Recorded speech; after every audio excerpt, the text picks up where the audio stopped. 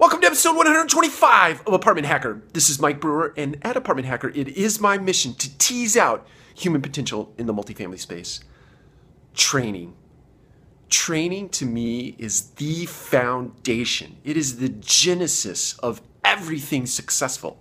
If you don't have an obsessive focus on training, if training is not driving your organization, then my speculation is that you are being driven in a direction that has no aim.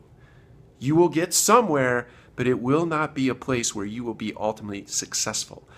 And suffice it to say that education cannot be self-driven in the case of the masses, meaning people are not necessarily going to take advantage of education. That is more specifically to say that in the multifamily space, everybody knows that every site is busy. It's always busy. And if it's not busy, it's busy. You'll be told that it's busy. But the point is that if you leave education up to an employee, up to talent, up to the person to self-drive, it will never get done.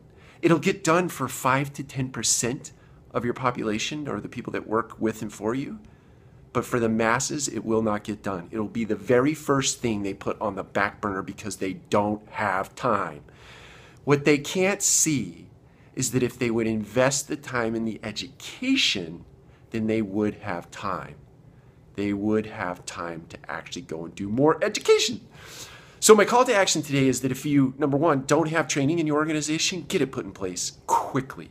If you do have it put in place, but you let employees drive their own education, thinking that they're going to take the initiative, or you're going to separate the people that are going to grow in your company from the ones that won't, because the ones who want to grow will take advantage of the education, the ones who don't won't, so on and so forth. Throw that out the window.